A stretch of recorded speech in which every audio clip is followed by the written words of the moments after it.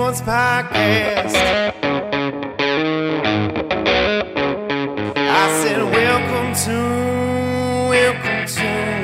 the Dirty Sports Podcast with Andy Ruther and Joe Prano. Welcome to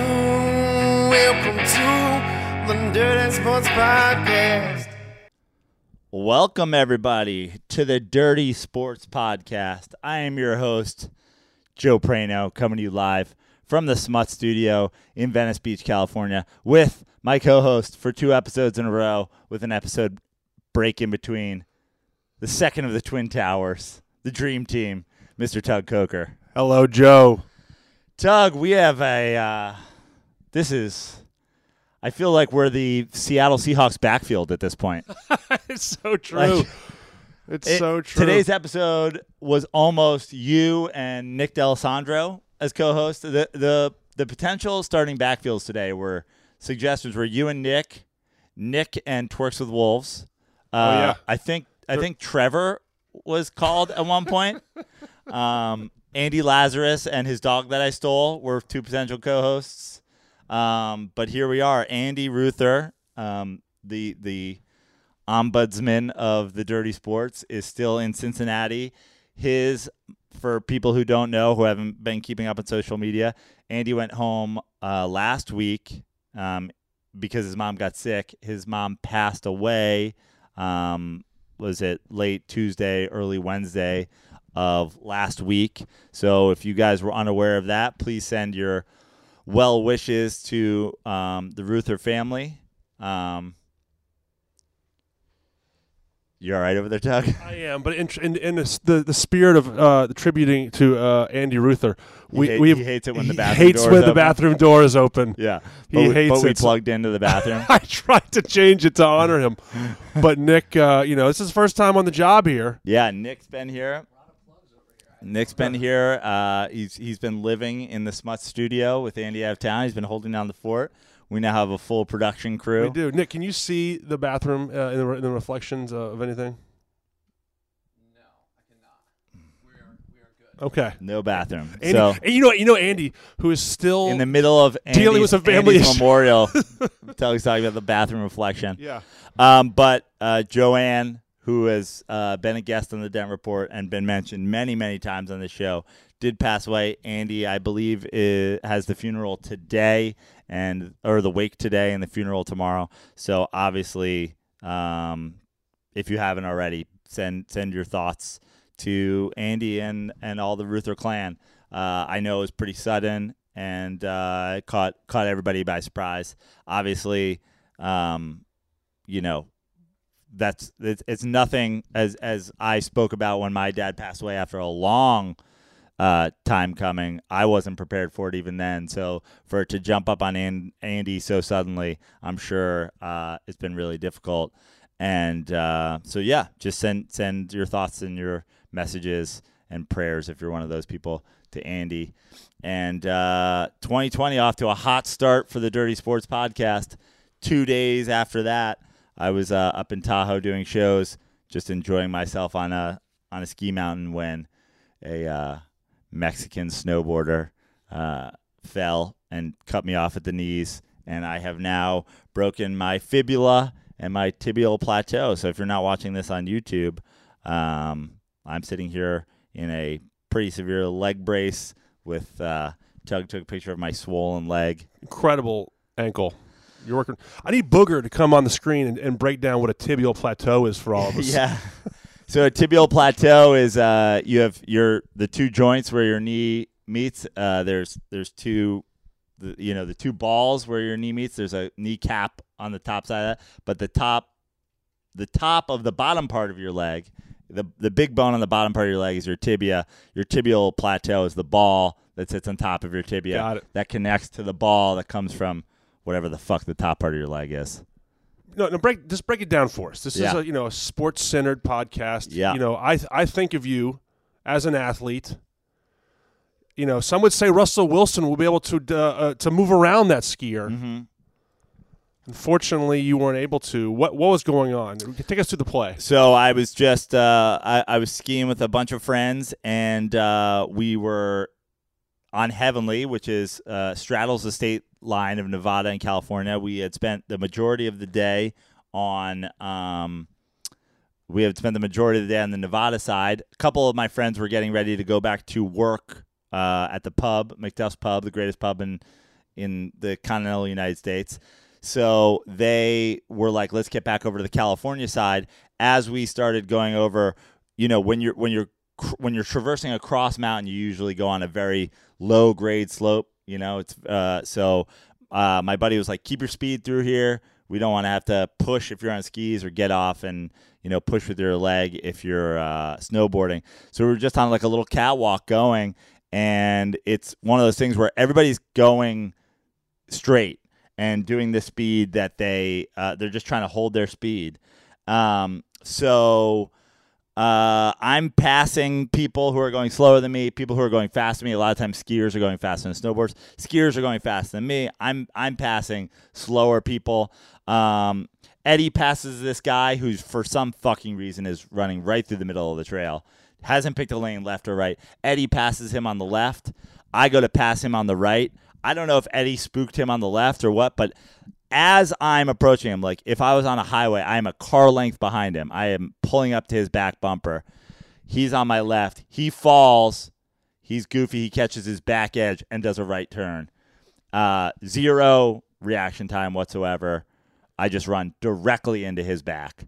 If you've seen any football play where a running back is running and somebody takes out their legs and they flip, that is exactly what would have happened to me, except imagine that running back's legs are stapled to the ground, and therefore, instead of flipping, my body went forward, my feet stayed put, my tibial plateau and fibula fractured. And yet, you still had the wherewithal to go through all that and perform that night. So went down. In the annals of history. Went down to the Pretty clinic. incredible. Went down to the clinic. Got there's a long and hilarious story about my time in the clinic, which we'll give you the brief version of here. But essentially, I didn't want to be admitted because I have no insurance. When I couldn't stand on it, they forced me to be admitted. Finally took X-rays, found out that I had fractures. At that point, the assistant's mind was blown that I had a tibial plateau fracture and was trying to leave. He's like that. He's like, that's some pain. That he's like, most people are in here like biting down on wood spoons. And then they wanted to do surgery immediately, but I'm still too swollen. So they said swelling has to go down for you to have surgery. When are you supposed to go back? I said Monday. They said best thing to do. Finally, we can, now that we know that you're not going to surgery, we can give you some painkillers. So here's some painkillers. But not enough. Not enough to kill me. Yeah, I said, was this enough to kill me? And they said, no. It will put you in a coma. I said, that sounds like a hospital bill too. So they said, just take painkillers and stay in bed, keep it elevated. And I said, well, if I'm going to be here for the rest of the weekend, I do have 3 more comedy shows. And since I'm going to need every dollar to my name, I would like to finish these comedy shows and get paid for them. And they said, if you can get down to the shows and you can get through it, do it. So Friday, running on adrenaline and not too much food and just a couple painkillers, I crutched my way to stage and sat on a stool and nearly passed out. I almost passed out on Friday. It got very dicey. I got very lightheaded. At one point, and I had to put my hat up. I felt like I was going to pass out under the lights. Got off stage, survived. Saturday and Sunday in a wheelchair with proper nutrition, with painkillers. Two solid wheelchair sets. Do you feel like the audiences are different because they you've been sort of through a traumatic experience? Over the weekend? Were they with you more? Or what was the feeling a little bit. Friday, everybody seemed really confused. I believe that. We saw some videos on some Instagram stories. Which Friday, everybody seemed pretty confused as to, like, he just doesn't look well, probably shouldn't be up there. Saturday, they were fun, but also, like, the sympathy went out the window pretty fast. They were like, okay, we've heard the story, now get to the jokes. Sunday, as Sunday crowds tend to be, the most chill, the most relaxed. Sunday was a great show. I wish I had my first 5 minutes from that. It would be the first time I ever put up an Instagram with closed captioning of my stand-up. So, got through, and hopefully we'll get a check for that soon. And like I said about my parlay that hit, each one of these bills will pay for 1% of my what I'm sure will be $70,000 knee surgery and recovery. Yeah, I know you showed that ticket just a little too late. Otherwise, we all could have got involved. I mean, I think between both of us, we were undefeated in the NFL this weekend. With the public plays. So yeah, nice hit by the way. 4 Thank for you. 4 in the parlay, which 4 was for for 4. which was for 1,000. To win whatever. Yeah. But, it is what it is. So yeah, if anybody though does want to help out, Venmo's always open. At Joe Prano, no insurance, doctor's appointment today with an orthopedic surgeon in the South Bay, which I'm sure their South Bay orthopedic surgeon prices probably like their Goodwill. gas prices. Exactly. So at Joe Prano on Venmo if you want to help the knee surgery cause. Let's talk about some of this football, Tug. We have, I would say the big three today. We have the NFL. We've got the college football championship that happened yesterday, and we have the Astros. Can't wait for the Astros. We have the Astros scandal, and I'm sure there's other things going on in sports. But considering Andy's out of town and my knee ligaments have left the building, we'll keep it pretty tight. Let's go in order. The first football game of the weekend was it Niners-Vikings? Correct. That first? Yeah. Yep. So Niners-Vikings on Saturday early game. Everybody had, said Kirk Cousins has proved everything Kirk Cousins needs to prove. He beat the Saints in New Orleans. Kirk Cousins isn't the issue anymore. In a sense, I want to say all props go to this Niners defense. They are playing incredible. The pass rush is incredible. They're getting healthy at the right time, which I think we've seen with a lot of championship teams. Smartly sometimes you got to win without your best players sometime and hope to have them when the going gets tough. And but at the same time, Kirk Cousins remains a guy who, against a good pass rush, seems to wilt. I mean, you may say it was the early game, but it wasn't early enough because it wasn't 1 p.m. Eastern Standard Time for Kirk Cousins and his Excel spreadsheet living. That game started at what? 1:35 West Coast time. Yeah, he's all messed up. He had no clue what he was doing. I agree with you. Earlier in the week in our previous podcast, I said the Vikings have a chance. However, I started to get a little scary, and I texted you this when everyone on Get Up, every single expert on ESPN picked the Vikings to win the game. That's always so the kiss weird. of death. Yeah. Like whenever an underdog becomes like sort of a favorite by the experts, it's like this is going to be a blowout. And it was. I mean, I agree with you. The health of the Niners defense is imperative. Everyone's getting healthy. Pass rush is getting healthy. And then also Kirk Cousins and Zimmer and Stefanski, who became a head coach this week. We'll talk about that. Yeah. 7 offensive first downs, just looks. The offense was anemic. There's no game plan. There's always a default somehow in the Vikings offense to go conservative. Yeah. You needed to. It was like happy to be there. I said this on a tweet earlier. It's like it felt like they were just like, oh, we got to win. Like monkeys off our back. Cool. Yeah. We talked about that in a previous podcast. Like, there's these games. It really seemed like the running game. They got tackled for a loss, blown up. Like I think on the first play of the game or the second play of the game after a pass attempt. And it just seemed like right in that moment, the tone had been set. Like, you're not going to run the ball on us. We dare to throw. They threw. I believe Cousins was sacked 6 times. And 7 or more 3-and-outs. Yeah. And honestly, the Niners really seemed to go in the second half to just go, like, we've won this game. Let's stay healthy. Let's, just go into cruise control. I feel like this could have been a way bigger blowout. At no point, though, did the Vikings seem at all like they were going to threaten offensively. And I will say this: I don't know, and I think you're on board as well. Garoppolo hasn't shown us enough yet to be like put the game on my back. I'm going to win you this game. The difference is their defense is elite. Sherman is still playing. Sherman talks so much, but he is backing it up. Yep. And Shanahan, I think, is awesome. Yeah. Like, Shanahan is like a guy that you're like, I'm scared of this guy because he's just so innovative with his game, calling.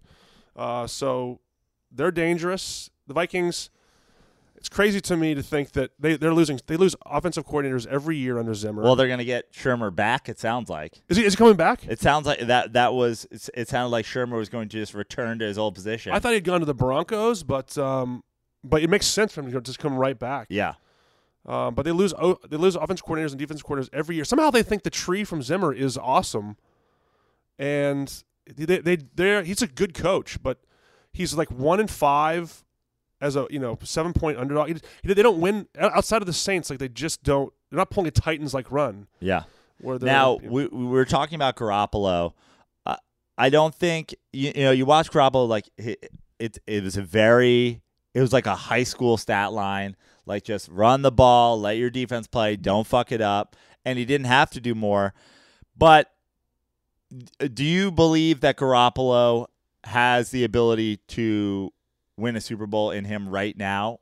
Or do you just believe that their defense is good enough that he can, like many quarterbacks we've seen, and we're going to obviously get into Russell Wilson, but screams to me shades of a young Russell Wilson. Great running game, great defense.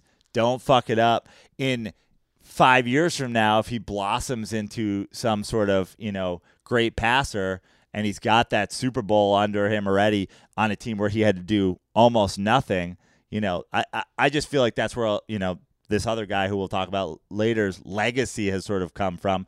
But I certainly think that Garoppolo right now can beat any of the three teams left with just managing that offense, letting the defense do what it does, letting the running game do what it does, and just throwing to open guys. I agree. I mean, I think the Shanahan, again, has the ability to get players open. I mean, Garoppolo's biggest games, I think he had a big game against the Saints, but he also had big games against the Cardinals. That's where his famous, like, you got it, whatever his baby call was with Aaron Andrews. But so he hasn't really shown me yet that he's going to the Packers, they've destroyed the Packers on Sunday Night Football a few weeks back. I always get a little nervous when there's a big blowout game. There's a revenge opportunity that does scare me. A little Aaron Rodgers return to the Bay. Yeah, exactly. They didn't draft me. Yep. So we'll see about that. But I agree with you. I don't think he hasn't shown me enough to like put the team on his shoulders. But hopefully the scheme and the defense will be enough for him to if you're a Niners fan, get them a Super Bowl. And as far as matchups go, you can't really get a better Championship Sunday marquee than Green Bay at 49ers. It's old school. For a chance to go to the Super Bowl. Mid-90s was like that. That's what, 9 Super Bowls between them? 9 Super Bowls between them, yep. And one between the other two? Yeah. I mean, the Titans obviously have been in one Super Bowl. Came this close. I mean, I'm excited about that. I've called the Packers paper tigers, but I also said they only have to win 2 games. Right. So I don't think they're like a great team, but they're set up with a chance to win this game. They're 7-point underdogs right now. I think that the Niners will probably win this game. We'll find out. We'll talk about it more later in the week, but like they have an ability to create a pass rush. You don't need to blitz Aaron Rodgers. Sometimes, you saw this we'll talk about the Packers game in a little bit, but like they try to put some pressure on him. And he would call out of it and just kind of put Devontae in a one-on-one and just make a great play. So we'll get to that game. Before we move on from Niners-Vikings, obviously you said Stefanski, the coach of the Browns. People were joking about it. I saw Simmons with a great tweet like, that's 5 straight 3-and-outs. The Browns are ready to hire Stefanski right now. Yeah. And like they did it. Is like, how do you watch that game and go like, we must hire him the second it's over? Especially when wasn't the defensive coordinator for the Niners also a candidate? Yeah. Interviewed? Yeah. You would think in this game it's like, well, we clearly know which one of these guys is better. One of you will be eliminated. Yeah. 2-minute or one-man lead. There's a game of chess. The loser gets to be the coach of the Browns. Exactly. Yeah. So I was surprised. I mean, first of all, there's been so much turmoil within the Vikings. If you think of the course of the year, like Diggs and Thielen basically blasting the offensive scheme. Yeah. And then Diggs throwing his helmet. Like, that's not really – you're not showing me leadership within that, offense anyway. Then there's some flow, and then they just kind of lose their identity again. So now, like, the Vikings have all this money committed to Kirk Cousins. The defense has been great for the last 5-6 years. Yeah. They have certainly talented wide receivers. They have a talented running back. Like, what is the problem with the Vikings? Because, there was a lot, and I went back and forth with Charlie Ryan, who's worked a lot on the show, on the offensive line. People love to just throw bad offensive line out there when a team struggles to, like, protect it. Like, Kirk Cousins has had bad O-lines everywhere he's gone because Kirk Cousins refuses to get rid of the ball when the pass rush is heavy. But, like, their offensive line isn't bad. It's not superb. But, like, I really feel like if you're looking at this Vikings team, it might be coaching. Like, the fact that Shermer went and gets fired, you're going to go and hire Stefanski for the Browns. That's that's the job no one wants. Like, Mike Zimmer, like, every week in, week out, year in, year out, criticized for just the strategy that they take, especially on an opponent-to-opponent basis. It just doesn't seem like they change their strategy at all.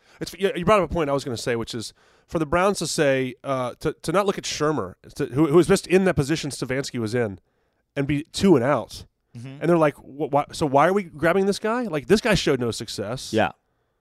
So I'm just I don't. It's just the reason I bet the Niners in this game is I said, oh, okay, yeah, the Saints, the Vikings beat the Saints, great. But 3 weeks ago, when they went up against the Packers, who had their pass rush working nicely that night, Kirk Cousins looked miserable. The Niners' pass rush, significantly better. I'm going with the Niners. And there were spots this year where Kirk Cousins looked, I'm not going to say elite, but very good. Yeah. He had a very good run in the middle of this year. So it's hard to say. And plus, Dalvin Cook, when he was healthy, was dominant this year. So it's hard to really lay the blame at the feet of the offensive line when both guys at times this year were really, really good. And also sometimes you have, like, the idea that your quarterback gets sacked 6 times and that's it, game over. It's not necessarily the case. Like, sometimes you have to overcome. Like, we're not getting a ton of protection. Our quarterback's going to take hits. We're going to get sacked a bunch, but we've got to find a way to survive those and still at least be in the game. Give yourself a chance to win, and they didn't. They were never in that game. It was 7-7. That was the last time they were in that game. I asked Charlie Ryan because I got into a nice little thread with a couple of Vikings fans, Stanga, Charlie, and a few other guys, and I said, I'm curious to know about the motivation of coaches that have interviewed for head coaching positions. Like, what's their win-loss record in the playoffs? And Charlie went and dug some numbers up, and I just want to put this up. This is a real-time nug by Charlie Ryan. Since 2009, there have been 76 new head coaches. 38 of those were offensive or defensive coordinators for another team the prior year. That's half. Of those 38, 28 made the playoffs in their last year, calling plays 74% of the time. And those teams have gone 23-27 in the playoffs. And only Frank Reich won the Super Bowl in the year prior to leaving. So I thought that was interesting. It's like, I don't want to – psychology is a thing. It's who knows. Yeah. But I feel like I'm just curious when these coaches take time out of their week to go interview, are they 100% in on making this team better, or are they sort of one eye saying, like, I could be the head coach? Yeah, it's just something that I thought about. I don't think it's like, I think coaches are good enough to focus on 2 things, but you're not. But we can also admit you're not spending 100% of your time. Sure, absolutely, on a game plan. Yeah. So, anyway, shout out to Charlie Ryan for making a real time nug. The second game on Saturday, Titans-Ravens.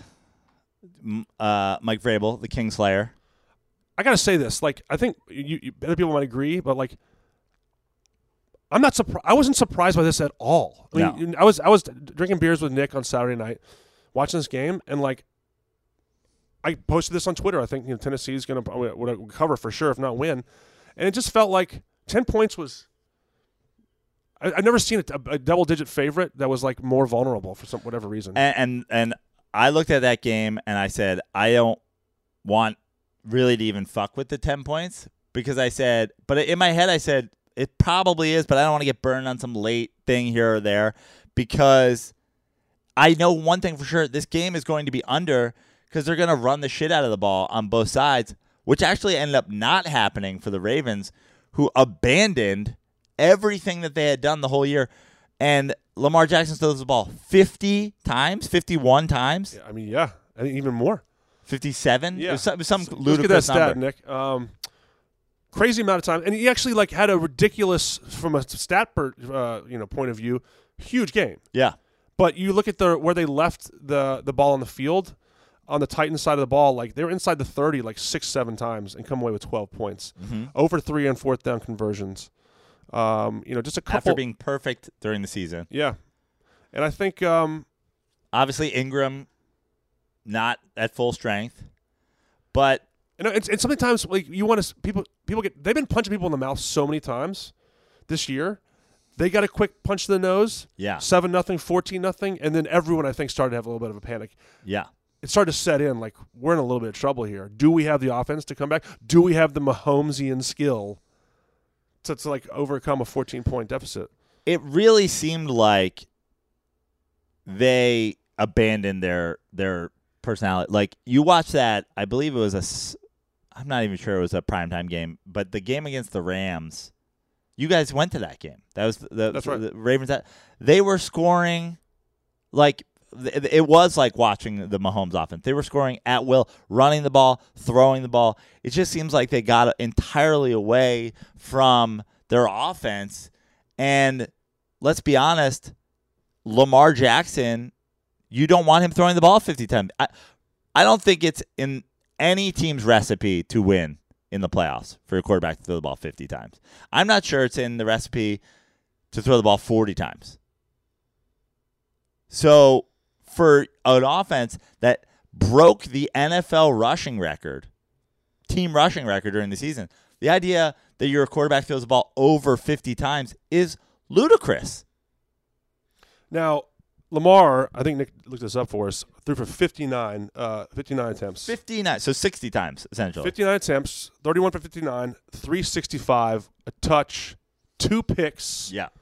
Ran 20 carries for 143 yards. So he did fill up the stats sheet.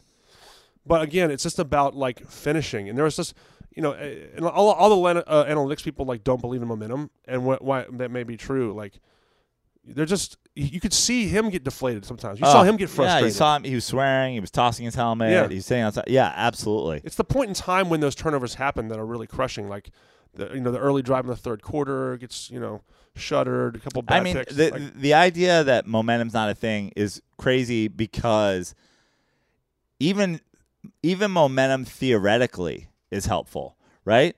The Titans go up 7, get the ball back. They have momentum. They take a shot. They take that long shot down the field that goes for a touchdown. That's a momentum play call. That's a play call that you make because you're like, hey, if we throw a fucking, if we throw a deep pass here and it gets complete and we score or it just goes for a long play, we can take control of this game. That's a momentum call. And if we miss it, so what? Then we go back to handing the ball off to Derrick Henry. But it worked and went for a touchdown. I mean, momentum's 100% a thing in this game. Well, we talked about Garoppolo, sort of like, can he do just enough to win the team a Super Bowl? I mean, we got to put Tannehill in the same boat because it's the second game in a row where he hasn't played like he hasn't blown up, done just enough. His stats from that game are 7 for 14 for 88 yards and 2 touchdowns. Ridiculous. The leading receiver was Raymond, who had one. I'm not even sure who that is. One catch for 45 yards and a touch. Yeah, that's the one long play. Yeah. Yeah. I mean, Derrick Henry went for 30 for 195, and he threw a touchdown. Yeah, the jump pass was incredible. So I mean, do we think that Tannehill could be in the Garoppolo spot of doing just enough to get them? The only reason I think that the Titans do not have a chance next week is because what they were able to do in this game is essentially what the Texans did to open the other game, and the Chiefs won by 20 points. The idea of getting punched in the mouth, going up 14-0, they got punched in the mouth, went up 24-0. They didn't blink. He threw for 4 touchdowns in the second quarter. They ran away with the game. It didn't seem to me at any point like it was like, oh my God, certainly 14's not doing that. And the Titans don't have the ability to get out beyond that. That was just about as much as the Titans can do in sort of taking the game over, because they're going to do it with the run, which Derrick Henry has been amazing. I put on the rundown. Is Derrick Henry the best football player in the NFL today? I think right now, yeah. We talked about this on the last podcast, and it's only been enhanced. He looks like Paul Bunyan or like Johnny Appleseed out there. I mean, it's just like real professional athletes are looking up at him like, oh my God, are you superhuman? A lot of people were saying, I forget specifically who was on it yesterday, but that the Ravens needed to win this year. We are two of the early proponents of quarterbacks on their rookie contract. If you look at the Final Four, you've got Aaron Rodgers, some people's GOAT, Patrick Mahomes on his rookie deal, Tannehill on a deal the Dolphins are paying entirely for. And then you've got Garoppolo, who's got a deal that's pretty solid, but also they extended him coming off of a trade. They got him what's pretty valuable right now. And they took discounts. I mean, Richard Sherman is on a discount deal because he negotiated it himself. Now, you saw maybe this diatribe he went on last week where he was trying to say, I didn't mess this deal up. Yeah. Very interesting to watch people say, like, that debate about whether he made a good deal or not. But, like, the point is, when you're one of the top 3 or 4 cornerbacks and you're making $13 million, it's a value for the team. So they're being really smart about the way they put their team together with a quarterback who is, eating up more of the salary. Is the Ravens Super Bowl window closed or closing because Lamar Jackson will demand a shit ton of money to be the quarterback of the Ravens that perhaps plays a style of play that was exposed as not Super Bowl style? Well, I think every team's window is always closing, with the exception of the Patriots. I mean, the window seems to be closing now, but after a 20-year run. Right. Or if you're an all-time elite quarterback. Yeah. Like, Peyton, Aaron Rodgers. I believe Mahomes to be in that category. I agree. So, like, we see Mahomes having probably multiple shots. But most other teams, the windows are always closing. It had been how long since the Chiefs played an AFC Championship game? I think the thing that was like 40-something years, something like that. Now they've been in two home games in a row. 2 in Mahomes' first 2 years. And so, especially for a couple reasons. I mean, the stats on Greg Roman offense, the first year with the quarterback is very good, but the numbers people start to catch up with the system just a little bit. Lamar, while able to be smart about where he runs in space, still is a runner. So pulled hammy, an injury, Carson Wentz situation, a bad hit. Yep. Like, it just the risk is greater. Which it seemed like a couple people tried to get that shot in on him on that game. And that's going to happen for the rest of his career, So the number is always one hit away. And he threw up his hands at one point. It's like, hey, man, you're running. This is going to happen. They're taking shots at running backs like this. They're taking shots at receivers like this. I know a lot of Ravens fans kind of had this fear, which is like, did we peak too soon? And, I sometimes you just don't want that streak to end. Like, you don't want that bye. You should have just kept playing. So I root for Lamar Jackson. Definitely want that team to be relevant. That division with Lamar, whatever the Steelers are doing, we'll ask Nick on that. Baker, Burrow, it's going to be super fun. Yeah. For the next couple years at least. So hopefully the Ravens do it. But I do think I would be scared that, like, we talked about last week with Drew Brees. It's just hard to get there. It doesn't matter who your quarterback is. It's hard to get there. I'd be nervous if I was a Ravens fan. Well, Tug, before we get to the Sunday games, before we get to the 2 Sunday matchups, I have been, as we talked about on the show, I've been sort of bedridden since Friday afternoon, besides getting out. And honestly, I can say top 5 worst parts about being bedridden is I have not been able to clean up this face in the last few days. When you have this mustache, it's so important to keep the rest of your face looking clean, or else you just look like a dirty weirdo. So I actually had, my manager was nice enough to get me all settled last night, and I said, you know what I need? I need a mirror that suctions onto the wall in the shower, and she got me a shower stool so I can sit in the shower and shave. And what will I do that with? Of course, Harry's razors. Harry's Razors. How does Harry's tie into your New Year's resolution? Manage your personal finances. Razors can be expensive, but at $2 per cartridge, Harry's saves you money all year long. Take better care of yourself. Harry's makes award-winning razors along with a whole range of grooming essentials to keep your 2020 routine in top shape. Tug. Sir. We have a special offer for our listeners. Harry's wants you to start the new year off right. New customers get $5 off a Harry's trial set when you go to harrys.com/dirty. Harry's knows a great shave doesn't come from flex balls or heated handles. They have the best razors, the best shaving cream. I can tell you, without a doubt, the best aftershave, because a lot of times I get all red and torn up from getting this beard off, and I love to use the aftershave. Oh, God, it smells so good. 100% quality guaranteed. Harry stands behind the quality of their products. If you don't love your shave, let them know, and they'll give you a full refund. Harry's has a special offer once again for new customers. $5 off a trial set at harrys.com/dirty. You'll get a 5-blade razor with a weighted handle, foaming shave gel with aloe, and a travel cover. Join the millions of guys who've already switched. Go to harrys.com/dirty and claim your offer. Tug, let's talk a little of the Sunday games. The first game on Sunday was that was the Bill O'Brien, the Boob Bowl, Boob game. Yeah. 24-0. The Texans get out to they have a very well designed play to go up 7-0. They get everybody to bite on a fake screen. Love that play. Like Kenny Stills is the most wide open I've seen somebody in the NFL in a long time. That didn't happen on some sort of halfback toss play. They come back. They get a punt block touchdown.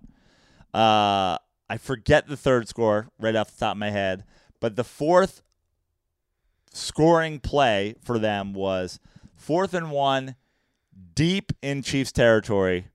They decide not to go for it. They call a timeout. They still don't go for it. They kick a field goal. They go up 24-0. Chiefs turn the ball, punt again, and the Texans have the ball then on their side of the field, and they decide to go 4th and 3, fake punt, and they get stopped short. 2, in my opinion, huge momentum plays in that game. Settling for the 3 instead of going up 24 instead of 28, and then turning the ball over in your own territory, giving the Chiefs life. That was when the Chiefs' run started. The Chiefs were winning the game by halftime, and the Chiefs go on to win 51-31. Yeah, and just to correct you really quickly, they went for that fourth. They went for the field goal, and then the Chiefs scored. Okay. And I'm bringing this up because there's and then they went for the fake punt. So it was 24-7. 24-7. And, okay. and this comes to my point. There's a difference between being aggressive because this is our mantra, this is our motif, this is our attitude, and being aggressive because it smells like fear. Yeah. It smells like, and that punt to me felt like the fake punt smelled like the wrong decision. It smelled like I listened to Twitter. You know, I know Twitter is going to be on me. I'm going to stay aggressive. And almost like I listened to Twitter after I didn't go for it on. Correct. It's like two wrongs don't make the right. Yeah. Like, you know, you go for that. Pick on a lane. Yeah, exactly. Go for it on 4th and 1 to try to make it 28-0, and then also just say this is our thing. We're not going to take – the Chiefs are so good. They're so good at scoring points. We're not going to take our foot off the gas pedal. We went for it down there, whether we got it or we didn't. Now we're going to fake punt. But to play conservative and then get aggressive on and flip it to be conservative when you're on their end of the field and then aggressive when you're on your end of the field. To me, in that moment, it was Bill O'Brien's left tit and Bill O'Brien's right tit smashed together in a big just cleavage sandwich. Central tit. Yeah, just boob bowl. I mean, I saw that. And another thing that we talked about, which is, you know, previous game, Ravens, you know, a little panic, you know, 14-0 down. I mean, if you're on the Chiefs, like, you know, you and I was on the over. which won by halftime, which is amazing to win those games. But we're concerned, obviously. You don't want to be down 21-0, kind of like the field goal. But you never felt like, whoa, this is still in the realm of possibility. Yeah. And Vegas only made the Chiefs plus 300. That's crazy. They still said, you know what? I don't know how much I want to believe in Bill O'Brien yet. So, and of course, over the course of a quarter, they're now leading, win the money line bet for the half at 28-24. Terrible play. The field goal is such a disaster. You're deep enough in their territory where you go for it, you don't get it. There's still got to go 80 yards to score. You get it through. 24 is still a 3-score game. Make it a 4-score game. Yep. Are there storylines to take away from this game other than Bill O'Brien is an awful football coach, and the Chiefs' offense is clearly going to put up points regardless of who they play, and they're looking like they've got to be Super Bowl favorites right now? Yeah, I mean, I think so. The thing is, though, their defense still gave up 31 points. I mean, there was a block kick in there, but there's guys out there like McCockiner and stuff like that who say, Brady can win, with 16, 14 points. Right. I don't know if you get that feeling with the Chiefs. Yeah. The Chiefs almost feel like, even though their defense is good, when they do play a game on a neutral site, if they're lucky enough to get there, can their defense, hold them? I mean, will 28 be enough to win? Yeah. So that's a concern that I have. Like, you just get into a little bit of you'd have to be in a shootout probably. If I ask you've got a stack of money, you can't spread it around. You've got to put it on one team. Who are you putting on? It's always been the Chiefs. Yeah. For the last half of the year, I think you were a big Chiefs guy too. I think you went Niners just because you thought Chiefs would be the popular pick in your pool. Yeah, exactly, in my pool. But we all feel like the Chiefs were the team. I mean, I had Chiefs, Packers preseason. Correct. Chiefs, Either way, Niners you look great. Yeah. So it's a tip of the cap to you. Yeah. Provided the Titans don't go to the Super Bowl. They will ruin it all. Yeah. I mean, there was a point. I was going to say, like, NFL's on line one. They do not want to see a Tennessee-Houston AFC championship game. Yeah, it's awful. I mean, there's talking about 30 million viewers tuning out. I mean, just a 2-hour difference just getting the sports media. This is a little, what was my called? Tug Minute? Or forget the old thing. TC Minute. TC Minute, thank you. They moved that time 2 hours, which used to be like a 1 o'clock start Eastern time, 10 o'clock here. They moved it 2 hours, and the audiences were gigantic this weekend. Game started at 12 out here on the West Coast, 3 on the East Coast. 30 million people tuned in for that game. Big numbers obviously for the Seahawks-Packers game. There is some discussion out there of, everyone's talking about it. Romo getting a big offer from ESPN. Yeah. Will he be the next voice of Monday Night Football? $14 million is what I hear that ESPN is offering. If I just a quick aside, if you are Tony Romo, do you want to work for ESPN or CBS? If you're Tony Romo, I don't think it makes a difference, right? You're sort of just you're going to do what you do regardless. You're going to show up. ESPN's going to give you a lot of money. Monday Night Football is the premier job. I guess you want to work for Sunday Night Football's premier job, I think. I mean, Monday Night Football used to be. Yeah. The games sometimes are terrible on Monday Night Football. Yeah. You can't flex, so it's obviously not the premier game. Sure, Sunday Night Football. Yeah. So I mean, but certainly more premier than daytime. Correct. Daytime football. The one thing I think that Romo is probably working on behind the scenes, as you know, he loves golf. Yeah. CBS and ESPN both have the Masters. I bet you he's working in some way to do some sort of golf announcing as well, just to stay with Jim in some capacity. Who can help sweeten the deal? Him and Nance doing the Masters. That's kind of awesome. So how are they going to sweeten the deal so he's covering something on the Masters or some PGA event? I mean, we all love to make fun of Booger, but maybe it's fun to make fun of Booger. Maybe that's the thing. Is Booger involved if Romo's involved? There's Booger out. 100% out. The Boogermobile is back, though. Yeah. Booger's back on the sidelines. Nick, you got any thoughts on that? Hold on one second. We got to turn you up there, buddy. All right. You here? So if I'm ESPN, every week whenever there's a Monday night game, you go on Twitter, the number one thing that's trending is Booger McFarland. So for CBS, I feel like it makes a bigger difference if you lose Romo because who comes in and fills. But for Monday night, Phil Sims? Do they go back to Phil? I don't think this is helping Monday Night Football at all. You're going to watch a Monday Night Football game regardless, just because, I mean, it's football on a Monday night. Whereas I feel like there's competition on Sunday, which is where Tony Romo already is. I mean, ESPN has to make a play to flex the games in their next contract negotiation. Yeah. It's such a big win for the last half of the year. I mean, you get stuck with these like terrible Giants, games. Eagles. Yeah, you think it's going to be good, but they're not. You got to move it. But you know, Romo. I know Andy's not the biggest Romo guy, but I think Romo's. I hated Romo as a player, obviously as a Cowboy, but I think he's fantastic. It's just entertaining for me. I mean, I am a Cowboys fan, but I find him just to be entertaining. I just find it to be fun to listen to. He teases. Yeah. He does some good job teasing Jim Nantz. You don't hear enough like color guys teasing the play-by-play guy. And he does it very subtly, and tries to get Jim to go on record with something, and Jim just doesn't want to do it. Yeah, and meanwhile Romo does it like every other play. Yeah, exactly. So I'm interested to see where that goes. But I made a joke on Twitter that they're undefeated 2-0 at Arrowhead Stadium in the playoffs when with the over. So we'll see if it's 3-0 this week. They love points. There's a lot of games, a lot of points in Patriots Chiefs last year. A lot of points. Titans, Chiefs. I don't know if we're going to see those points, but we'll find out. Do you give the Titans any shot in that game? Definitely. They beat them. They beat them earlier in the year. Yep. 35-32. I'd like to see. I need to do a little research and see what the line was then versus now, just to see. I think it's either 7.5 or 9.5 now. I think it could be a close game. I think it could be a game that is controlled by the Titans running the ball, playing defense. But I just can't see them keeping up. I see it being a game that the Chiefs kind of pull away at the end. That if it was a 70-yard race, we're gonna have a game. But it's a 100-yard dash, and they're just gonna, it's that last 30 yards that Usain Bolt just goes, see ya.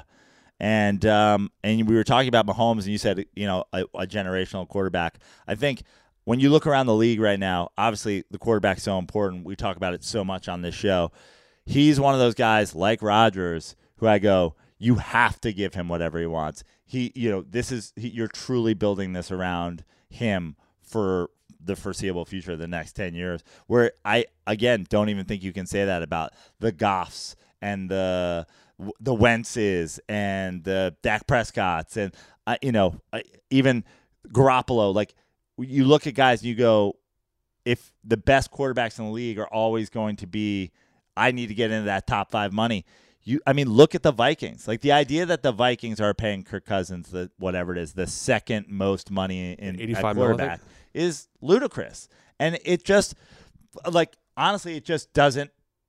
It literally hurts your team because you are now taking that money away from other people, and the value that you're getting from it, it isn't that much more than, wins over a replacement player. Whereas I think when you look at a Rodgers or you look at a Mahomes, it absolutely is.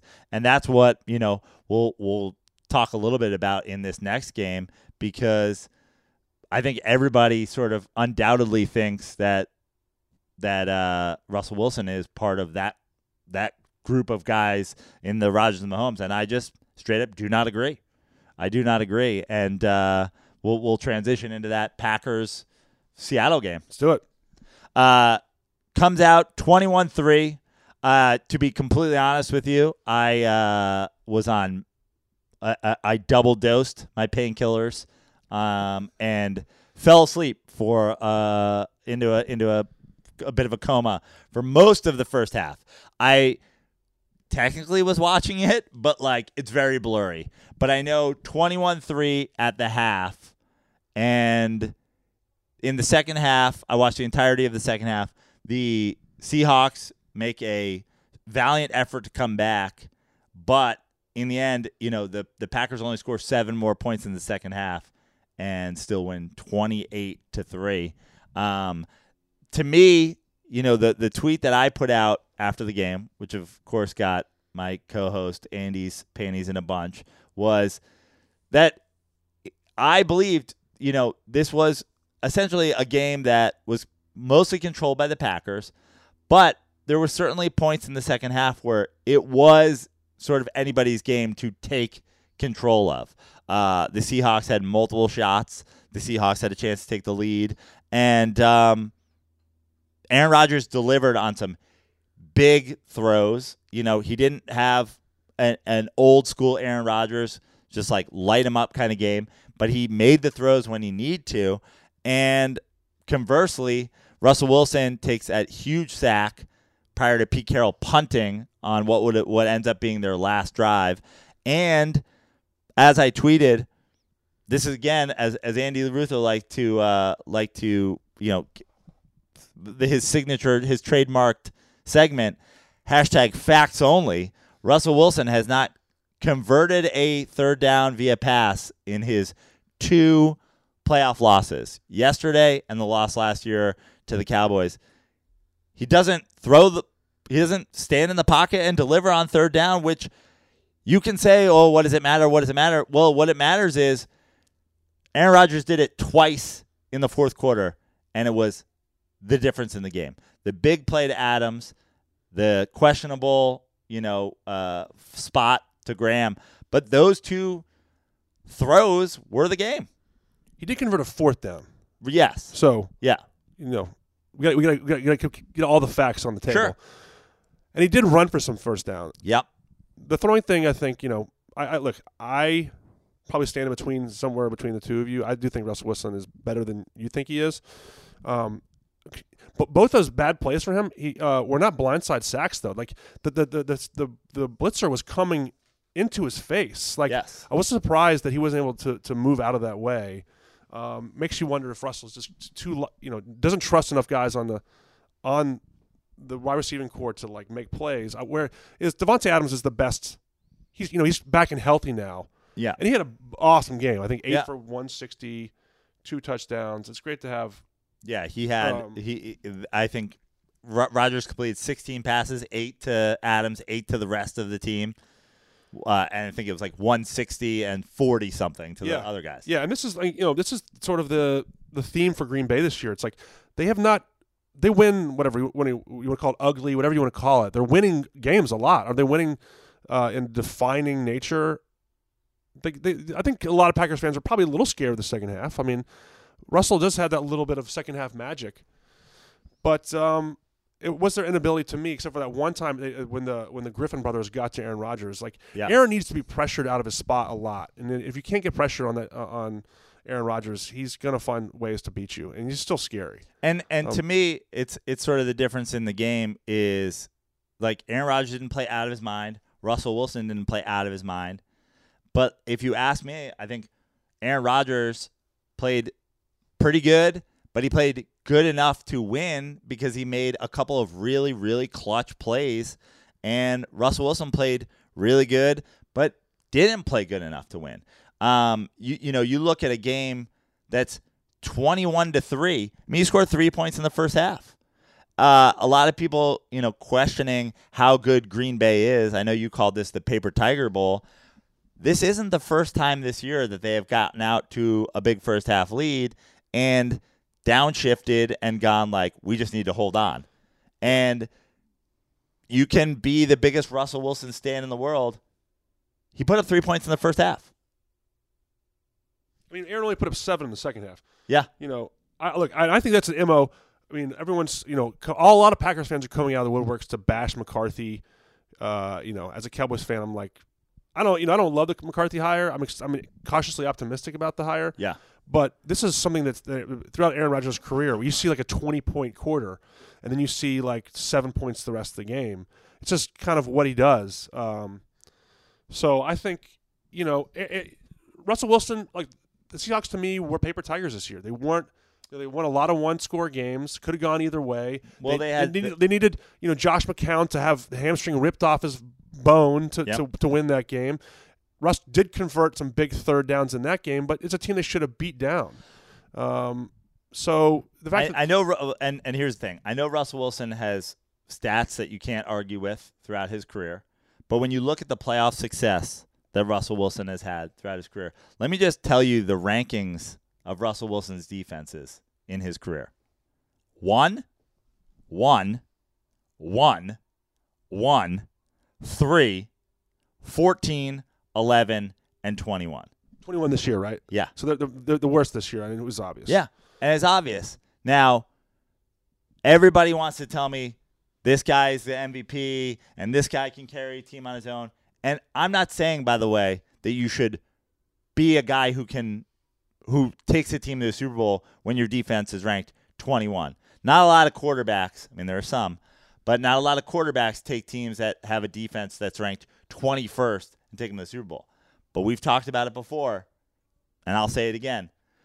When you take $35 million and give it to your quarterback, it has to come from somewhere. You don't have an elite running back. You don't have an elite defense. And basically, at any position, you have one maybe elite defensive player. You have a wide receiver core of Lockett, who I think is highly underrated, and the Seahawks have gotten a ton of value out of. DK Metcalf, gonna need to get paid at some point, but was good enough this year as a rookie. This is part of building a team. You have to put together a full team, and Russell Wilson, when he was not getting paid, had the number one defense, the number one defense, the number one defense, the number one defense, and the number 3 defense. Now when he's getting paid, he's got 14, 11, and 21. He's got 2 Super Bowl appearances in that first half. He's got none in the second half. I know everybody wants to fucking suck his dick all the time, but I'm just saying we have to keep it just a little bit. We just have, again, facts only. This is the way the Seahawks as a franchise have changed with the emergence of Russell Wilson and paying for the emergence of Russell Wilson. He's from Virginia, so I give him the benefit of the doubt. Shout out Virginia. Let me ask you this. McCarthy can be a good coach, which I believe he is, but relationships can get stale professionally. Rodgers and McCarthy probably just got a little tired of each other. Yep. What do we think about Pete Carroll and Russell Wilson? Do the Seahawks need to look in another direction? Pete Carroll, I think, turns 70 this year or next year. Do we think Pete Carroll has one of them wasted each other's? Without Russell Wilson, Pete Carroll has a under 500 record all time as an NFL coach.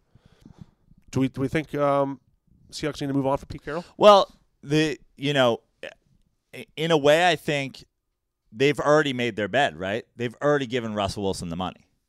So they're not also putting together an elite defense, which is what Pete Carroll had the majority of his. He's a defensive coach. He has had the majority of his success both in the NFL, in college, by having crazy talented defenses and then saying, this is how we're going to win the game. With the money going to Russell Wilson, that is where the focus is on the offensive side of the ball, whether they like it or not. So unless there's going to be, unless Pete Carroll's going to, change his, I don't think he's going to change his style, but unless he's going to get very creative in how to build a defense with, that with the finances that he has available to him, then yeah, in a way, I think you've already something's got to give here. Yeah. Pete Carroll's not putting together an elite defense while you're handing Russell Wilson $35 million. No, we don't know the structure of Wilson's contract. Aaron Rodgers is another quarterback who makes a lot of money. This year is actually, I think, only $6 million off the books. Right. Next year it moves to $20 or $21 million. Right. So we'll see what the Packers are like this year, but they caught him on a good year. Yeah. Good window. He's only making $6 million. So maybe it's moved around a little bit. And also, just I'll say it again. When you're talking about quarterbacks and when you're talking about the class of quarterback, the Aaron Rodgers and the Patrick Mahomes, those guys are I don't want. If I'm being completely honest, and I'm building a team, and you're coming in with your agent or whatever to talk about don't bring up Aaron. You're not Aaron Rodgers. You're not. The bottom line is you're not Aaron Rodgers. Aaron Rodgers has gotten it done in some regard with less than quality teams. Again, he was the 6 seed or the 5 seed when they won the Super Bowl. He put that team on his back. I know Russell Wilson has had great years the last couple of years, but that's not when they've been winning. And I've been critical from the beginning with one particular thing about Russell Wilson. Russell Wilson holds the ball too long. This from ESPN Stats and Info. Joe Nugs. Russell Wilson averaged 4.03 seconds to throw on Sunday, the highest in a game for any QB with 20-plus attempts over the last 4 seasons. Only 2 of his passes came out within 2.5 seconds of the snap. Here's the thing. My criticism of Russell Wilson is he holds the ball too long. This stat says in a playoff game, for a chance to go to the NFC Championship game, he held the ball longer than any quarterback in the last 4 seasons. You can argue anything you want, but you can't argue with me that Russell Wilson holds the ball too long, or as Andy would say, you're a fucking flat earther. These are facts, people. More than rookies, more than guys who have never fucking have experience at any level. The guy holds the ball too long. Stand in the pocket and deliver, especially on third down. You're going to have a better chance to win. I understand that he does a lot of things for the Seattle Seahawks. I understand that he converted 3 first downs by running. But how many of those third down conversions, when you're scrambling, have a chance to go for a touchdown? That third down conversion on the first play of the game with the Texans, they had a 3rd and 1. They converted it into a Kenny Stills wide open touchdown. I get Russell Wilson will slide at 12 yards when they have 3rd and 11. But that your defense isn't sitting back there going like, he's going to pick us apart. And I think that as much as everybody goes, oh, it's great to have a quarterback who can scramble, as a guy who watched Daniel Jones this year, stop scrambling, start standing on your spot and throwing strikes and leading us down the field to win this game.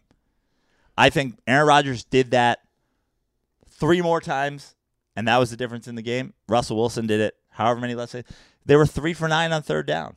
He has yet to throw a third down conversion pass in his last 2 playoff losses.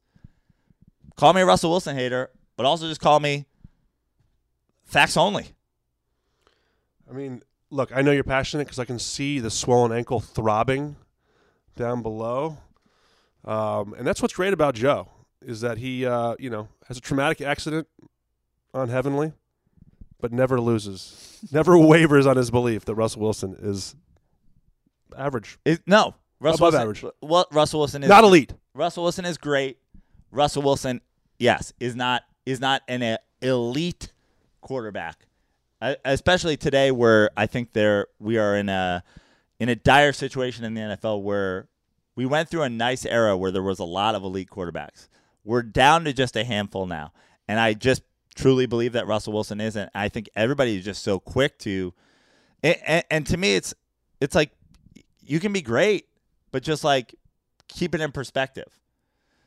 When Russell Wilson has the ball late in that game, it's not like when Aaron Rodgers has it. It's not like when Patrick Mahomes has it. When they were down 21, when I wake up out of a painkiller coma at the half, 21-3, I'm 95% sure the Vikings are going to win this game. Meanwhile, when Patrick Mahomes is down 24-0, I'm 85% sure he's going to score at least 25 points in this game at some point, and they're going to be ahead. That's just the difference to me. The last stat I'll leave you with, according to NFL stats, and in the divisional round, Russell Wilson is the only quarterback in the Super Bowl era with multiple playoff games with 100-plus passer rating and 50-plus rushing yards. Everyone's got facts, which makes it fun. But, Nick, I got one question for you before we move on to this actually relates to the college championship game. Okay. Talking about quarterbacks of the future. You are a Pittsburgh Steelers fan, right? Yes. Which quarterback in your division, presumably Joe Burrow, Lamar Jackson, Baker Mayfield, scares you the most for the next 7 years? I mean, I feel like it has to be Lamar Jackson. Does it not?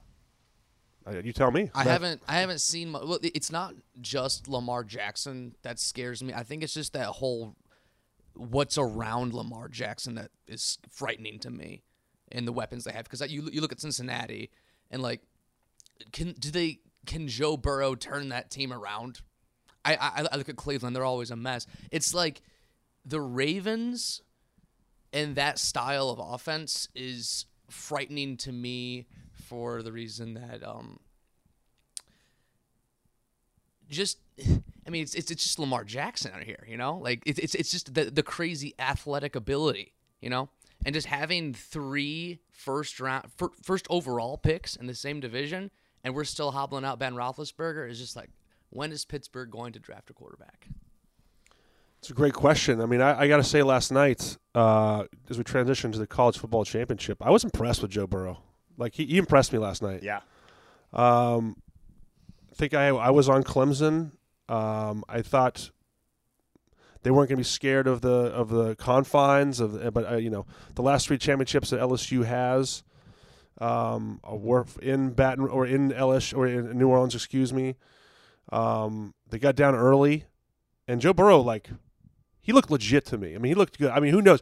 As Andy will often say here, like, the Bengals can destroy anyone's confidence. Yeah. But I like his seems very low key.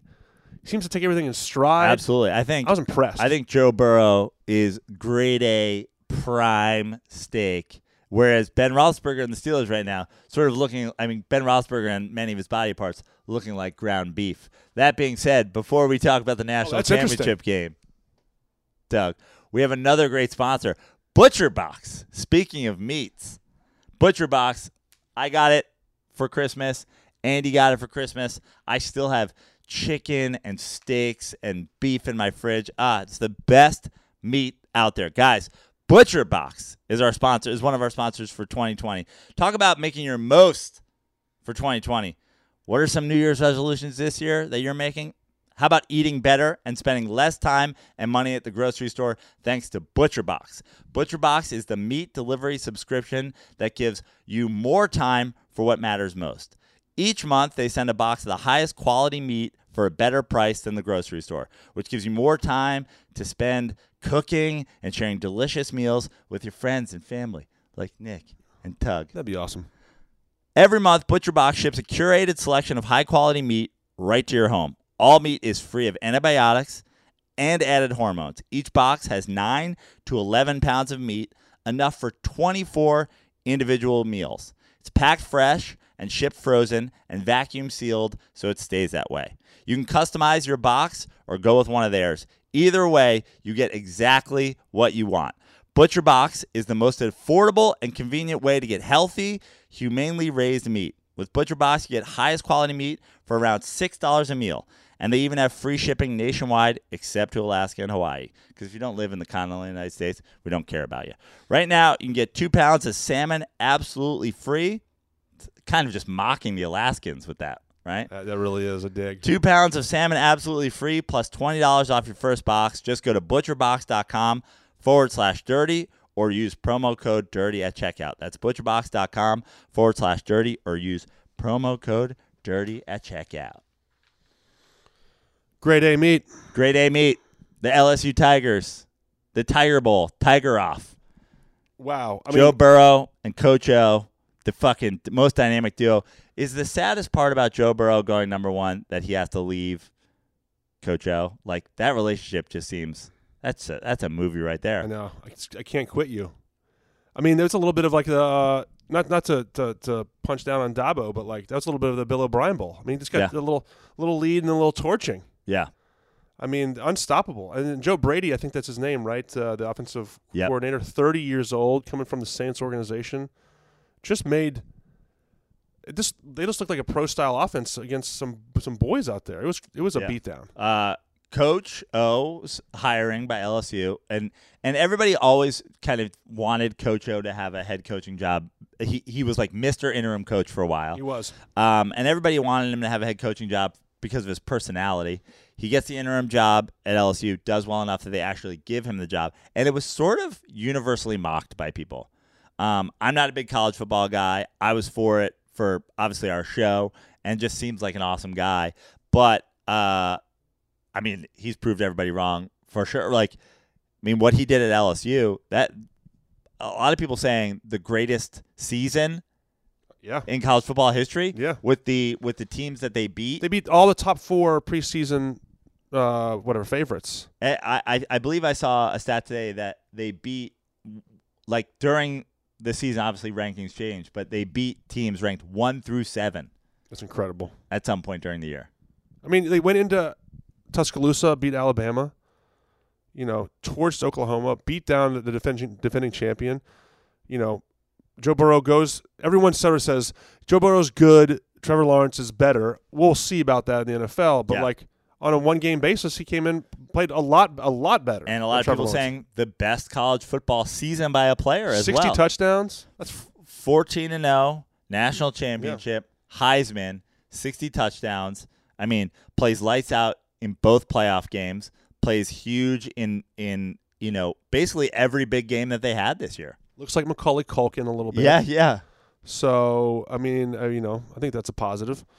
But they're 15. I think they might end up 15-0 with that game. That's like a full pro football season. 15 games. That's a crazy amount of football that they're playing. I think college basketball is also the same time. They're playing like when we were growing up, it was like 20, 25 games. Now they're playing like 35, 40 games.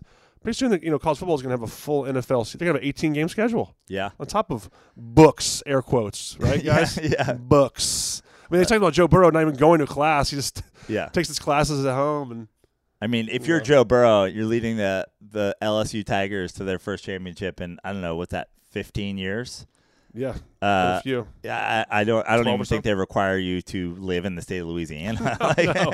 Like live wherever you want. He's going back to presumably all accounts going back to Ohio to lead the Bengals. And Joe Burrow fans, separate from Ohio and Cincinnati and whatever fans, Joe Burrow fans are already on like the where he goes after the Bengals train. I saw that yesterday, that he's a Saints fan and he loves New Orleans and he loves being down there in Louisiana. He's Saints after Breeze, and it's like, come on.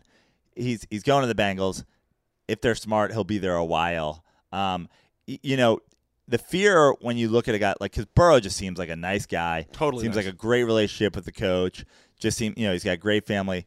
You hate to see him go to the Bengals because you're like, I want him to get a fair shot in the NFL. And how many guys have gone to teams and it's like, I don't think Jamarcus Russell's an NFL quarterback if he doesn't go to the Raiders. I don't think Ryan Leaf doesn't get addicted to drugs if he doesn't go. But you look at other guys, even Vinny Testaverde. Vinny Testaverde put on a decent season, or put together a decent career on his second half of his career. But he starts with the Bucks. 36 picks. I mean, you start even Steve Young with the Bucks. That's right. a lot of guys had their chance, and you just hope that Burrow. In a way, I hate to say it, but I kind of hope Cincinnati turns it around and Burrow's the guy. I think Burrow should go to the XFL.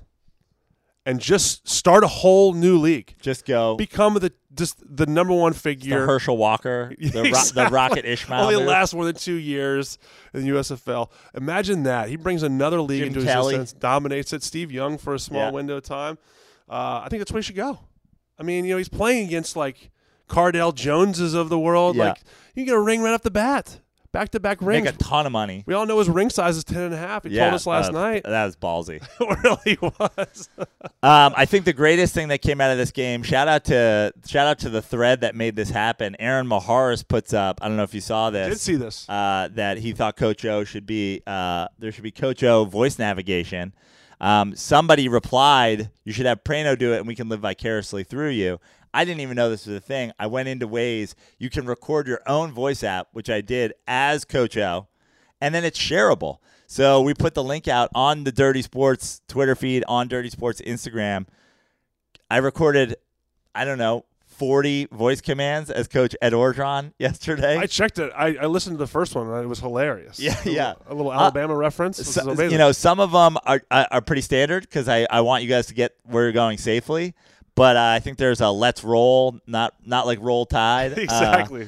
Hazards ahead. I believe there's an alligator or some other kind of hazard up ahead. Coppers have set up a speed trap. Watch out. So if you want Coach O, go to Dirty Sports and follow that link. You can download Coach O as your Waze navigation. And I didn't know this was a thing. I feel like we have to do this for pretty much everybody who makes a guest appearance on this show. 100%. I mean, I feel like Bill Walton needs to tell people there's hazards ahead, too. It's collect them all. Clear your mind's eye. Watch out for the speed trap ahead. I love it. Yeah. So download that, and you got Coach O. And send us some videos of Coach O navigating you through town. Hopefully safely. Hopefully, we don't want to see any wreck videos, guys. Yeah, there's a couple of them. There's a couple of them that he's not super helpful with. Like once you start getting the kilometers, he wasn't happy that he even had to record kilometers in this America. And what the fuck is a roundabout? So yeah, enjoy Coach O in the Waze app. Clemson loses this game, but we talked about the quarterback thing. Lawrence played lights out last year. This year, I saw some stat that he overthrew more guys than like anybody in the history of college football in this game. Oh, is that right? Like he more overthrows since like in like across college football like in like 2 years or something like that. Well, he didn't look very good. He didn't look very happy. I mean, he hasn't lost as a collegiate quarterback, right? Yeah, so until last night. And this happened. This is a narrative that you see a lot. Like, with the I remember the U.S. Clemson being dominant didn't happen to LSU, but also happened with USC running into Texas. These things happen. I mean, the Ohio State Miami game from like the early aughts, 01, 02. So, the difference is he's not going anywhere this year. He's got a year to come back. Very interested to see who's going to tank for him and how much he can develop. Obviously, he shows he needs to develop because the system kind of let him down. Or maybe just didn't play very well. How much of the LSU success do you think goes with Burrow, or do you think that this is because Burrow obviously wasn't even getting PT at Ohio State, wasn't incredible last year, new offensive coordinator, but obviously this has been Coach O turning that system around. Does LSU compete for the national championship next season? I think the rankings came out, or the odds, I should say, for next year, and I don't think they're in the top handful. Clemson is again the favorite for next year. And just to recap, so the odds for next year, Clemson is basically just over 2-1 favorite. The top 5 favorites are Clemson, 2-1, Ohio State 3-1, Bama 6-1, Georgia 8-1. LSU 8-1. So they're top 5. Yeah. Then the numbers go down a little bit to Florida and Oklahoma and Oregon. So to answer your question, I think LSU for years has been anemic on offense. Well, I know very little about college football, but one thing I know in my little watching, and I used to date a girl who was a big LSU fan, so I used to watch a lot of LSU games. I did say this, and it's my only college football claim, is Les Miles was fucking terrible. Literally anybody but Les Miles with the kind of talent that comes out of Louisiana and the LSU Tigers can be competitive every year. They get rid of Les Miles. So we're a couple of years removed. They have a national championship. I mean, yes, that's true. I mean, Odell was on those teams. Jarvis Landry. Les Miles. Didn't even think about those guys. Les Miles sort of got the national championship with a Saban team, and nothing else after that. And it was interesting because they got some great wide receivers this year. Apparently, the wide receiver class coming out this year is, by all accounts, the best wide receiver class in the history of NFL drafts. So I'm very excited to see where all these talented guys go. And and Kirk Herbstreit last night said that LSU has some great defensive backs like they do at LSU, but they're picking on some guy at a first round grade. So I mean I'm excited about I get excited about the draft. I get excited about all this stuff, and but the idea of LSU, like you said, being so loaded in the past few years. I mean, not even scoring a point in one of the finals against Alabama. Yeah. Like all those 9-6, 6-3 games with Alabama. I mean, it's just about time that someone came in to infuse that team with some life offensively. And Joe Burrow, we'll see. I mean, it's a lot of times systems make the players. Like the good system with Joe Brady and Burrow seems to be a fit. We'll see what Burrow's like next year. We'll see what Brady's like next year. We will finish up this show, Tug. We're going to talk a little bit of the Astros scandal. I want to. I need Nick to move my car. Oh, do you need to move by noon? There's a nooner because I'm right across the street. Nick, can I? Where's it gotta go? It's just anywhere that's not on a noon parking spot. Can you? Is it okay to do that? Well, yeah, we'll wrap up here pretty quick too. It's the Astros scandal has finally been. Thank you, Nick. The punishments have been handed out. The Astros GM and AJ Hinch suspended from Major League Baseball for a year, and then I know a lot of people are fired up to talk about how all of this went down, but then immediately fired by the Astros owner. Sounds like there's punishment still to come for other people on the coaching staff, including Red Sox manager Alex Cora, who may or may not have used some of the Astros' cheating strategies and brought it over to Boston. Not used. Some say a key piece. Right. Yeah. So one of the guys that maybe is responsible for coming up with the strategy, and then obviously going on to be a manager himself. And I mean, the reports are used a lot of it on his new team. Punishments are being handed down. Mets manager Carlos Beltran, supposedly a key member of the process as well. Yep. Thankfully, players not being punished. Beltran was a player at the time, although he's basically a coach. So thank God for that. I mean, look, I think everybody should be punished that was involved in this. But if randomly we're drawing the line between players and coaches, I'm glad that our coach was a player then and not a coach. Also, I'm all for AJ Hinch returning after a 1-year suspension and being the Mets bench coach under Beltran. And look, at this point, I don't believe that you should cheat, but I also believe, goddamn, the Mets should do everything they can to win. 100% agree, right? Like, you feel like the Mets haven't won, since 86. The punishments, $5 million fine. Yep. Loss of first and second round draft picks the next 2 years, I believe. Which is almost nothing. Like, it hurts, but it's not like losing first and second round. Not when you're draft contending. Picks. Yeah. You're already contending. And it's not losing. Like, if you lost your first and second round draft picks in the NFL, that would be. Yeah, and people say, look at Astros picked with their first picks. Like, they've Springer, all these guys. Absolutely. Some quality players. But they're still contending. Yep. They're not going anywhere for the next year or two.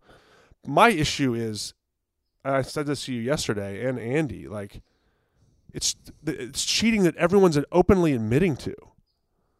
They're admitting it happened, so they fine the franchise $5 million for winning the World Series, and then he takes money off the books. Yeah. So the fine doesn't hurt nearly as much because they fired the two people that actually cost them money. Now, my problem with the firing is you're firing these guys because they got punished? Because it sure seems like it. Sure seems like you're firing guys because you now have to hire other people to do their jobs for the year. You may as well fire them. It doesn't seem like the owner's firing them because they cheated. It feels like he wants to do it because it's a clean slate, right? Yeah. Or something like that. Which it seems like he should have. If that was his move, he should have done that when the story came out and when all the evidence was there. I mean, we've seen video evidence of how it happened. Now, there's a lot of stories behind the scenes. AJ Hinch supposedly destroying the equipment twice. He wasn't into it. Yeah. He's basically, his statement is, I disapproved of it. My fault is I didn't do enough to say no. The players are saying, we did it, but if the manager would have said stop, we definitely would have stopped. Right. We were just waiting for someone to slap us on the wrists. And now, a common theme in like sort of negotiations and things like that is you blame the man not in the room. Alex Cora, who knows how much he really was a part of this, but everyone's sort of pointing the blame at Alex Cora because he's no longer part of the organization because it's very easy for them to do that. So pick on the Latin guy. Well, who knows where the truth lies, really? Yeah. But everyone knows, That's why they're putting up a wall, Doug. The ship be sinking. Cheaters and these. The rats come out, and the ship be sinking. So, you remember everyone has that famous tape of AJ Hinch coming out and saying, the Yankees heard whistling. This is ridiculous. Well, I mean, and I guess the thing about, two of the things to take away from it are the way that AJ Hinch handled the accusations. Obviously, he's now being just skewered for making it say it's ludicrous, it's hilarious that we were being accused of this when you were doing it. And then also, obviously, Verlander, who I think we're both fans of Justin Verlander and really what not to be a fan of. The way he's sort of gotten on a soapbox over the years saying the game has to be on the level, baseballs need to be fixed, everything needs to be fixed. We've all got to be we've all got to be on a level playing field here. I understand that this, as far as we know, wasn't something that was necessarily helping Astros pitchers, but obviously pitching with leads help Astros pitchers and whatever. And I don't think anybody can reasonably say, yeah, pitchers are in the bullpen. Justin Verlander's on the bench when he's not pitching. He's sitting there. You can hear a trash can being banged. He knows this is going on. He's 100%. walking by the guy in the tunnel sitting at a computer with a trash can and a bat. Like, a lot of people sort of on the record here of being on their high horse, now just being exposed as total frauds. A lot of willful ignorance. Yeah. My feeling is, how do you I love game. I said this last week. I love game theory. I love where you can get an edge, but you have to think about the process. But pro sports are so transient with employees, players. Do you think someone's not going to go somewhere else? Right. How do they think this was not going to be right. able to come out? Someone goes to another team and says, only Belichick seems to have down the we cheat, and if guys go elsewhere, we murder them in their jail cells. Only Belichick has like the Epstein, like the like closing the loose ends. Yeah. Aaron Hernandez suicide. But everybody else, like, yeah, of course. And in baseball, when you're running a team that was, I don't want to say they were anything close to a dynasty, but like a mini successful, like super successful run, and also built to succeed long term, you're going to have to be ahead of it, and you're going to have to let guys go who are, sort of get over the hill, replace them with younger, better. Of course, those guys are going to be like, "Fuck you." 100%. Like the idea. You get traded in season. They're like, but we play the Astros. Guess what, guys? Yeah, they got this thing going. Yeah. I mean, not only that, like there's a book. I actually went on this podcast and I said I like the way the Astros run their organization, and little did I know, like the organization is rotten from the inside. Yeah. There was the assistant GM that trashed that reporters. Yeah. There's and it took days, if not a week, for the the ownership to come out and say they were wrong. There's the cheating scandal. There was a book that basically praised the way they went about it. Manfred essentially put out a statement the other day that hammered the Astros front office. The culture. Yeah. I mean, and all, which brings I guess the last question I want to ask you is, if you're a fan of the Dodgers or whatever else, like people are talking about, like, Keith Olbermann's banging the drum, pun intended, for the championship to be removed and no one gets a ring that year. Right. Asterisk on that year. Thoughts on that? How do we solve cheating? How do we cure that? My manager saw that we were talking about this and sent me a link. Dodger fan wants to file class action lawsuit against the Astros. I tend to agree that you have to take it away, much like has been happening in so many college football and college basketball scandals. The championship gets wiped from the books, but you don't hand it to the other team. And I honestly, I think that's fair, because who's to say the team that the Astros beat in the ALCS doesn't go on to beat the Dodgers? Yeah. And it's really not fair to hand the championship to somebody else. Again, who's to say some team that was eliminated from playoff contention because they lost 4 games in that season to the Astros doesn't go on and went, like, God, what the Oakland A's could have done with home field advantage.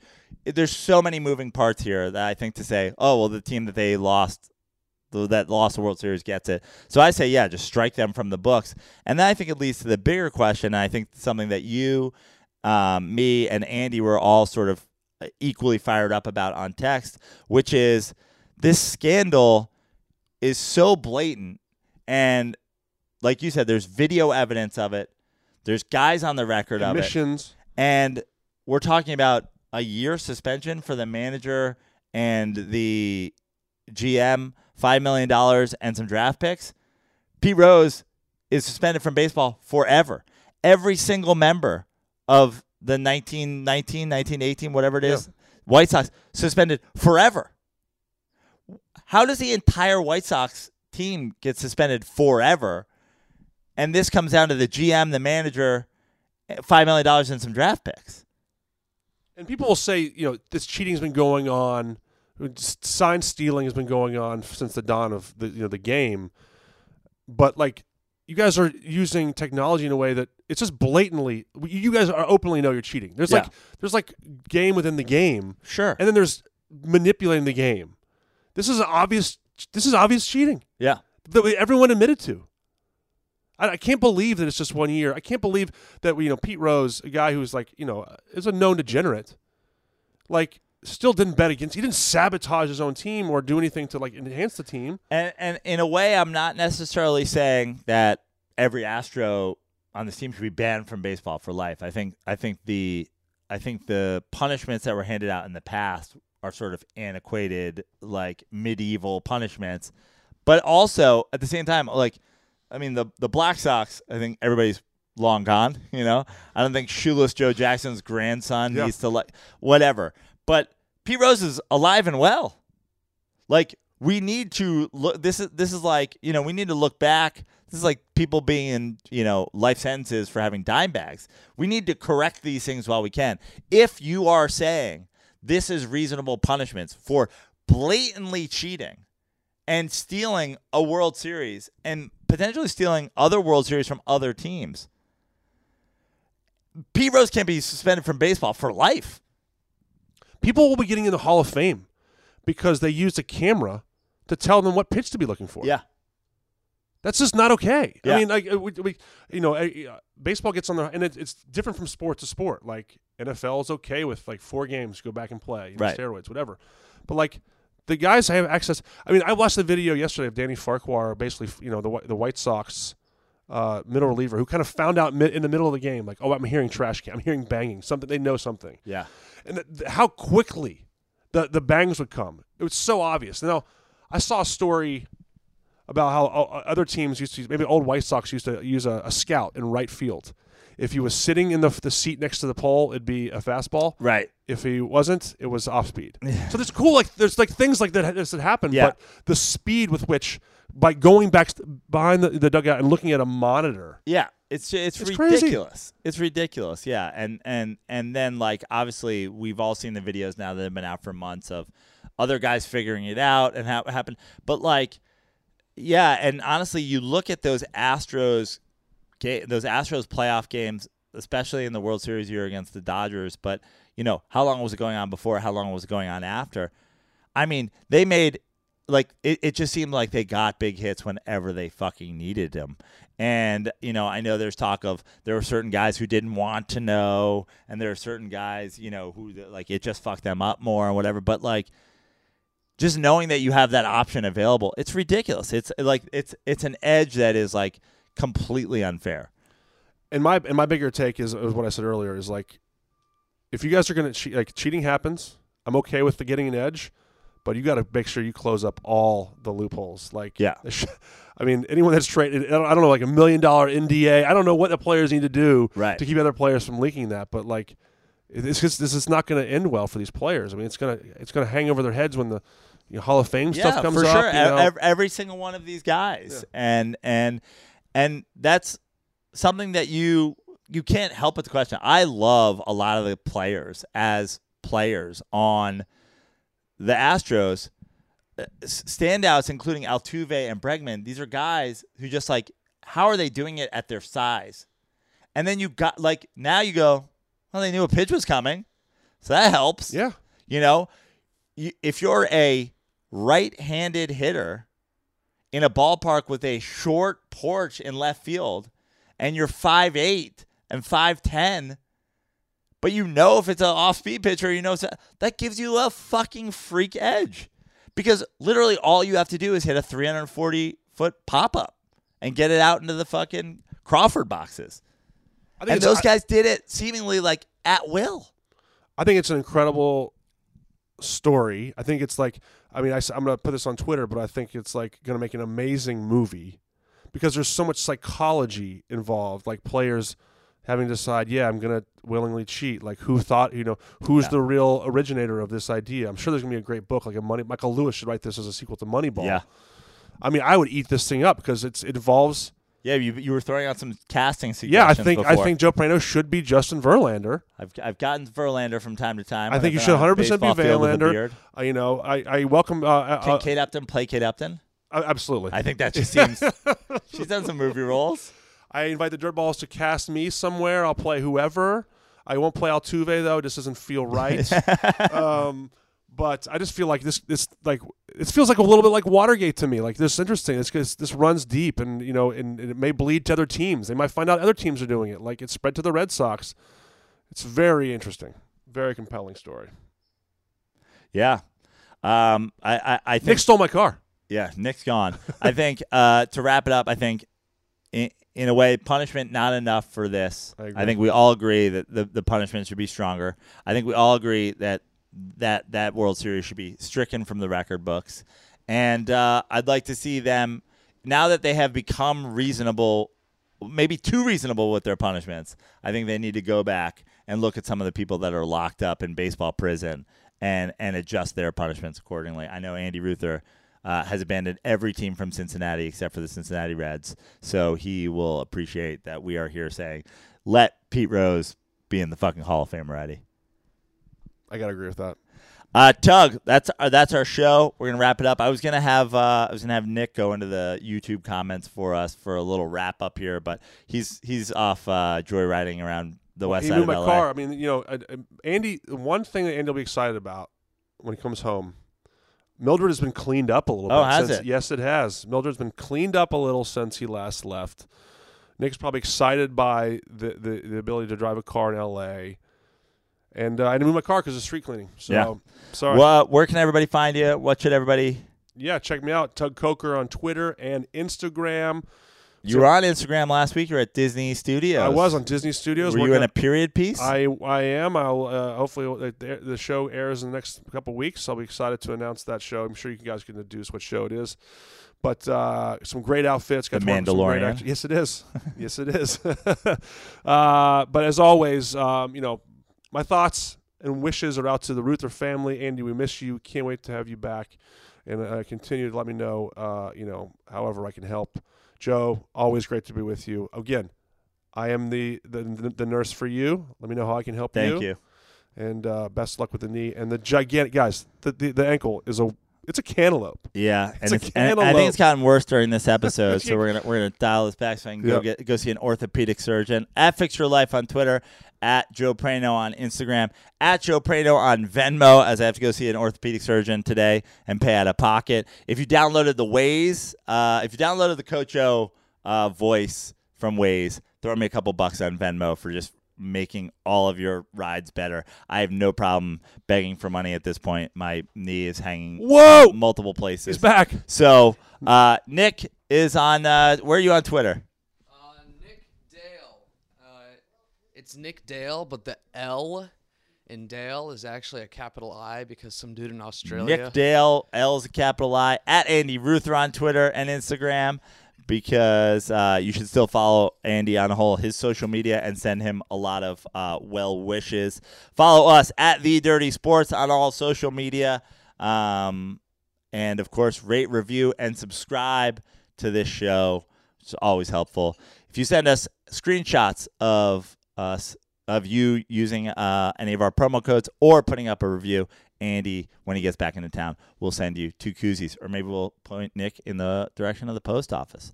Guys, that's our show. Tune in later in this week. Andy will still be gone. Tug will still be here, hopefully. And who knows who'll be in my seat. Hopefully me with a reconstructed knee. And, yeah, that's it, guys. Stay dirty.